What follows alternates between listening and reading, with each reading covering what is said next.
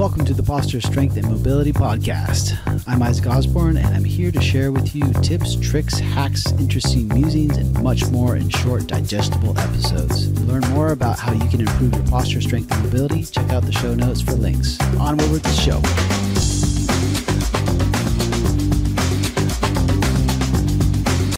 Welcome to episode 12, the pros and cons of muscle memory. In this episode, we will define muscle memory and how it's beneficial and detrimental. I will give you some tips on how to start changing this throughout your everyday living for those detrimental movements and how to identify them. Okay, jumping right in. What is muscle memory? It's one of my favorite topics, so I'm so excited to share this with you today. Muscle memory is a form, and this is from Wikipedia.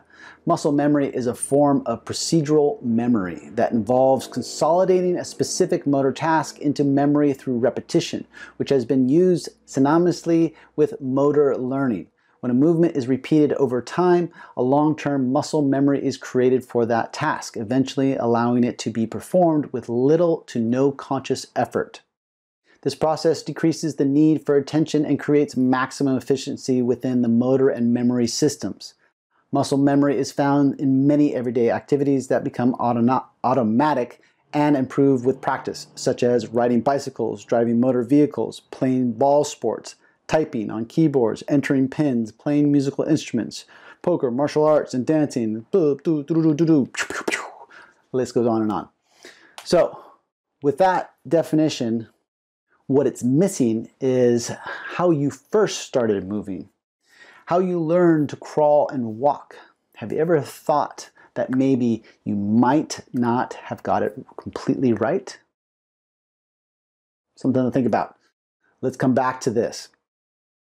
All right, so first of all, how is muscle memory created? We know that through that definition, when a movement is repeated over time, a long-term muscle memory is created for that task, eventually allowing it to become performed with little to no conscious effort. This happens through the formation of synaptic connections in your brain. So for a second, let's imagine synaptic connections as trails through the woods. At first, when you're walking through the woods, say there's no trail, and you want to get to whatever destination that you're going to. You have to break that trail. You have to create that trail to get to that destination. So at first, this is very slow going, right? This is like when you're learning how to ride a bike. You're very, very slow going. You got to be careful. You know, there might be potholes, there might be, sticks, there might be rattlesnakes, there might be whatever these dangers are as you're breaking this trail. And day and day and day and day on, you keep coming back to that same trail that you broke. And over time, that trail gets more worn. And with that more worn trail, you can travel that trail much easier. So this is the same with a movement pattern. And when you do a certain movement, you learn a certain movement and you repeat that certain movement, the brain starts recording that. And as you repeat it, 10,000 times it said. I don't know if that's exactly accurate or not, but I think that's pretty close. 10,000 times. I think there's some other data on it, but just say that 10,000 times you repeat that over and over and over. I think it's probably less because that sounds kind of crazy.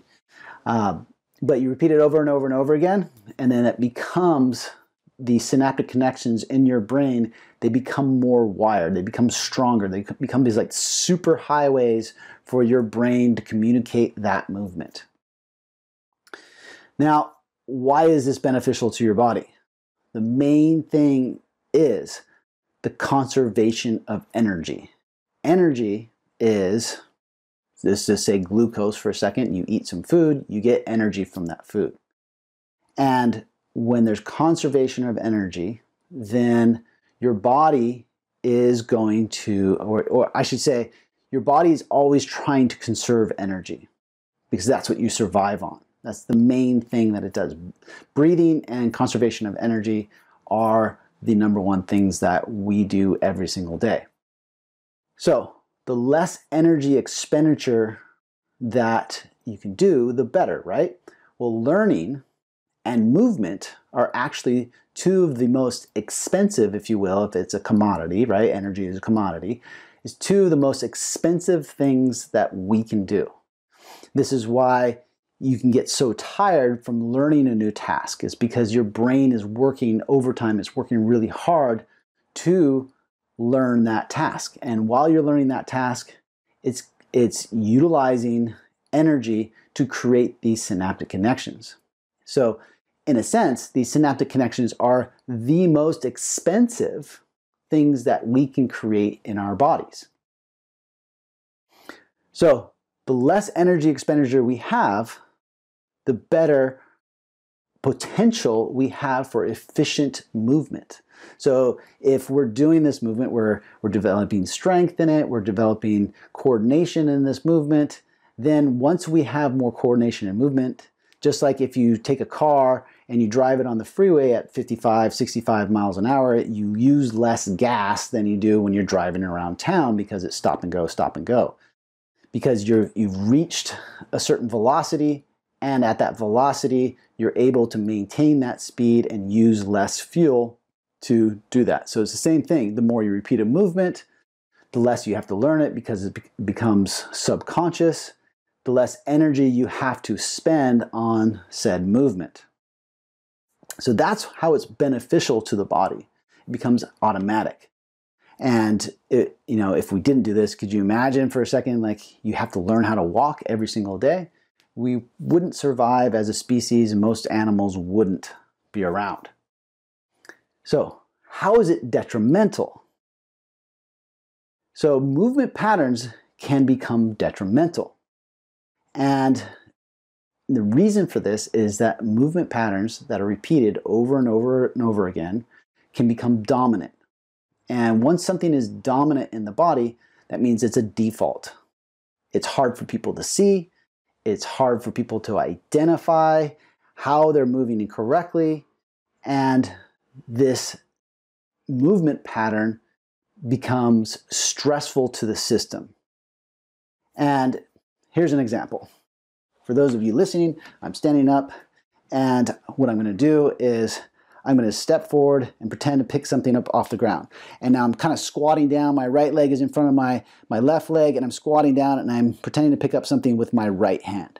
If I did that 100 times in a day and then only did the opposite movement 2 times a day, or even 3, 5, 10 times a day, that movement pattern becomes dominant with my right hand forward and my right leg forward. And when we do that movement over and over and over and over again, that dominant patterning creates coordination of muscles throughout the entire system. So I'm using every muscle in my body to squat down and grab something. Muscles are coordinating from my feet to the top of my head to allow me to do that movement. It's positioning my joints in space in certain rotations, in certain flexions, in certain extensions, and so forth. So it's placing all these joints. And so if you repeat that over and over again, right, then that becomes the dominant patterning of the body. So this muscle patterning of how you perform a certain movement. So we think about this muscle patterning, and it forms these movement patterns. So this might be an entirely new way for you to think about, air quotes here, getting in shape, quote, quote, quote, getting in shape. You literally shape your body. You shape it with your movement patterns. And I can prove this to you right now. If you're not driving, follow these instructions. Cross your arms just like you would if you're standing and talking to somebody and maybe you're defensive or something. You just cross your arms, or you're bored, or you're not believing what somebody's saying. So now look down at your arms, and I'm looking down at my arms, and I have my left arm over my right arm. My right hand is peeking through the inside of my elbow of my left arm, and my left hand is tucked away behind the elbow of my right arm. Now reverse it.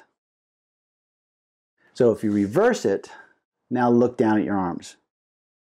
A lot of people take their arms away, and they come back and they do this. And they look down, and in this case, if I use my example, my left arm is still over my right arm. Now, is this something that you did? Did you actually reverse your arms?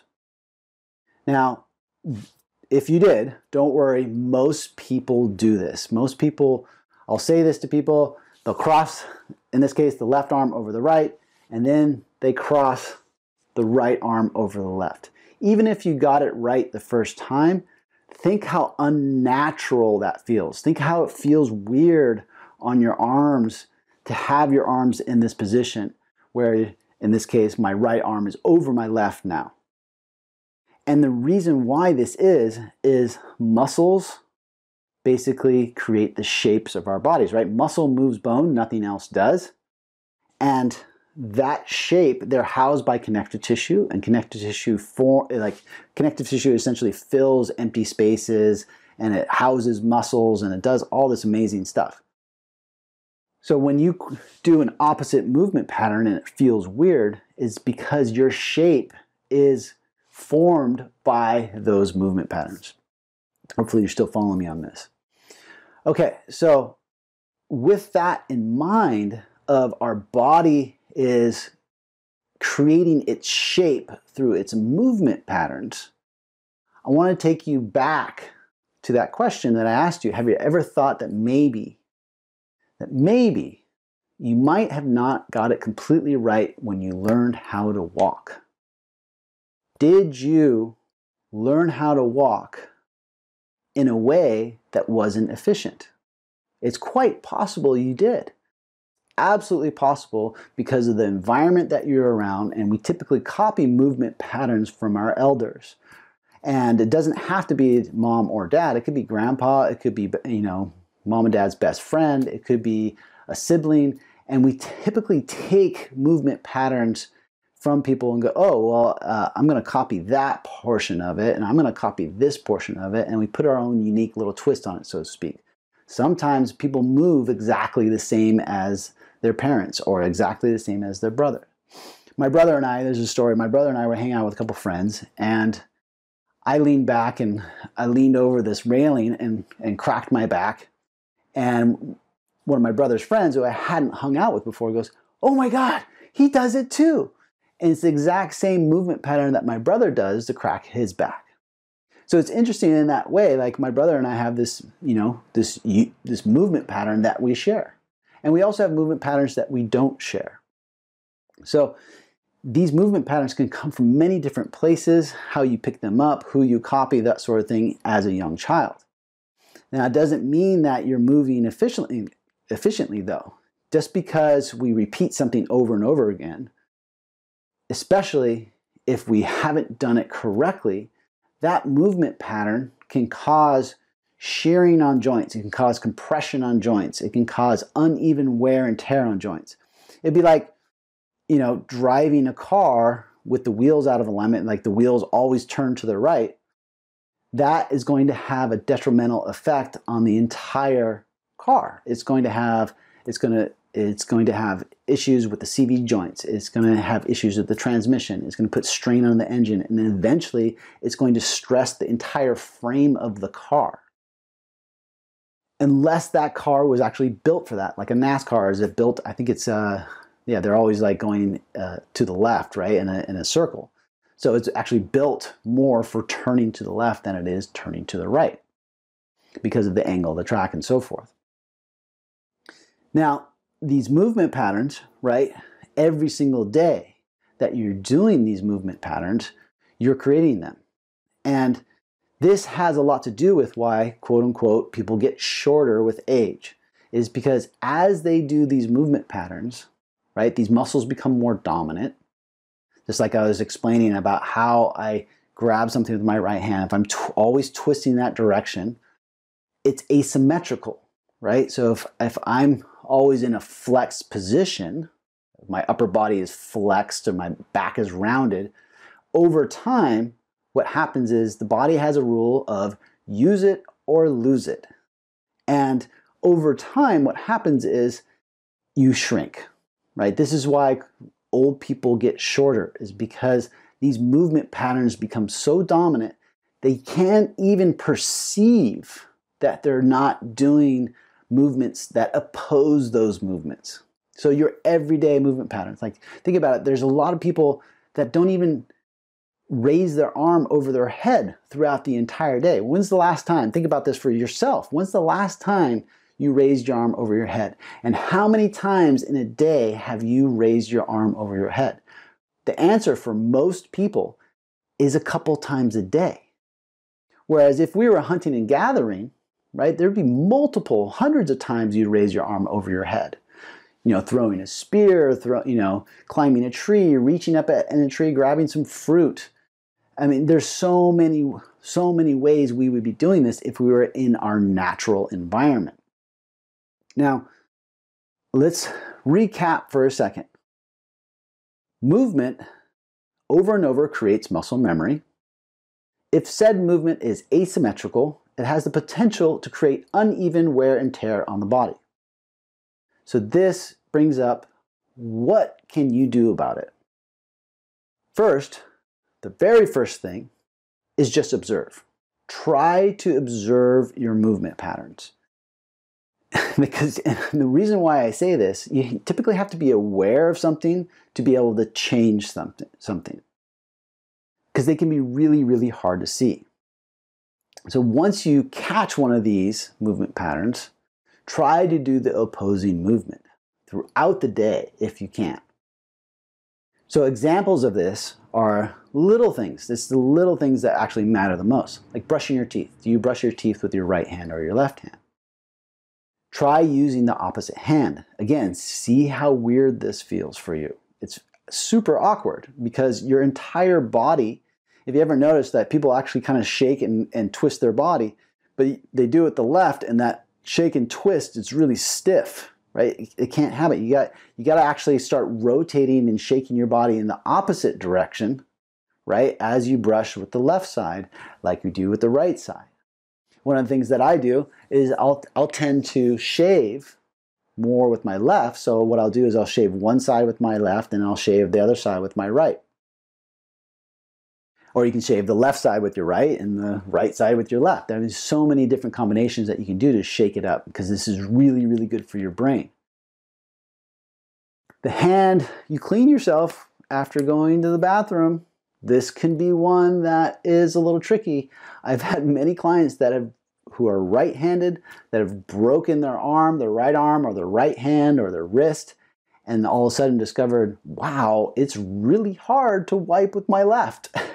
So just that movement over and over again, and maybe you only do it once, twice, some people 3 times a day, but doing that for years on end, reaching behind only with the right, creates a twist in the upper body. So play with this. Like, do yourself a favor, try wiping with the other hand. How you cross your arms, that's one you can play with all day long. The side of the bed that you sleep on. Oh man, this can be a hard one for a lot of people. I know that this is something that is, in my household, can be a little bit tricky to be subject to bring up, because we just kind of like set up camp on our sides of the bed and don't ever really want to shift that. Or our bodies feel uncomfortable when we lay on one side. Start laying on the other side, see if it can help. How you put your shoes on. Do you always put the right shoe on before the left shoe, or the left shoe on before the right? Switch it up. And you'll notice that you really have to pay attention. You really have to pay attention to the movement. And think about these movements. Think how they're impacting your life. And mainly, why I'm getting to this point is because when you train, or when you exercise, or you do yoga, you do movement, whatever movement stuff that you're doing, slow them down. Look for the idiosyncrasies in your movement and ask yourself, is this different on this side? Does it feel different? Try to really go internally and try to feel those movements and experiment with those movements. Because this is a very freeing thing to do and explore in your body. If you're not sure about it, ask a friend or a loved one or your coach or your trainer, or video yourself, do it in front of a mirror. Try to identify these movements specifically, and I'm talking specifically about exercise and training, because there's no better way to really identify how the movement is affecting you or how inaccurate you are in that movement than filming it, really, because then you can review it. So, I take photos and have videos of people of doing certain movements, and that's how we discover idiosyncrasies in their movement, is by filming that movement. So filming is probably the best one, because then you can review it yourself, look at that movement, consult a friend, consult a trainer, that sort of thing, of how to do the movement properly. And of course, I have movement classes that kind of challenge these types of movement, everyday movements that are done. And the classes, we're not brushing our teeth in the classes, but a lot of the exercises that I go through in these movement classes are exercises that challenge people that don't normally do these movements. So this is something to really think about, and it has so much power. It has so much power in it if you really start thinking about it, and it can be scary. It can be really scary how much power is in it, because it forces you to think of how much responsibility you have in taking care of your body and taking care of movement and being adaptive in your movement and being able to have full range of motion in things. Because when you repeat those movements over and over and over again, they can, like I said earlier, they can become dominant. And sometimes those dominant movements become stressful to the system and put unnecessary shearing, compression, and those things on your joints. That's why they call it repetitive stress syndrome. For instance, carpal tunnel syndrome and thoracic outlet syndrome. These are all repetitive stress syndromes and movements. People have gotten there by doing movements over and over and over again that have created stress on the system. So the body doesn't know the way out. The only way you can get out is with opposing movement patterns. And why people get so frustrated with it is because it takes time and consistency to change muscle memory and movement patterns. Okay, so that's the episode for today. I hope you like it. Get out there, challenge yourself with your movement patterns, and stay curious. I'll see you in the next episode. Thank you for joining me for this episode. If you liked it, please subscribe and leave a positive review so others may find it and get help too. Check out the show notes for links on how to win a mini integrator massage gun, posture strength and mobility classes that focus on corrective exercises, or self-myofascial release protocols for neck pain, back pain, knee pain, plantar fasciitis, and much more with my massage gun, the Integrator. Until next time, keep exploring your body and stay curious.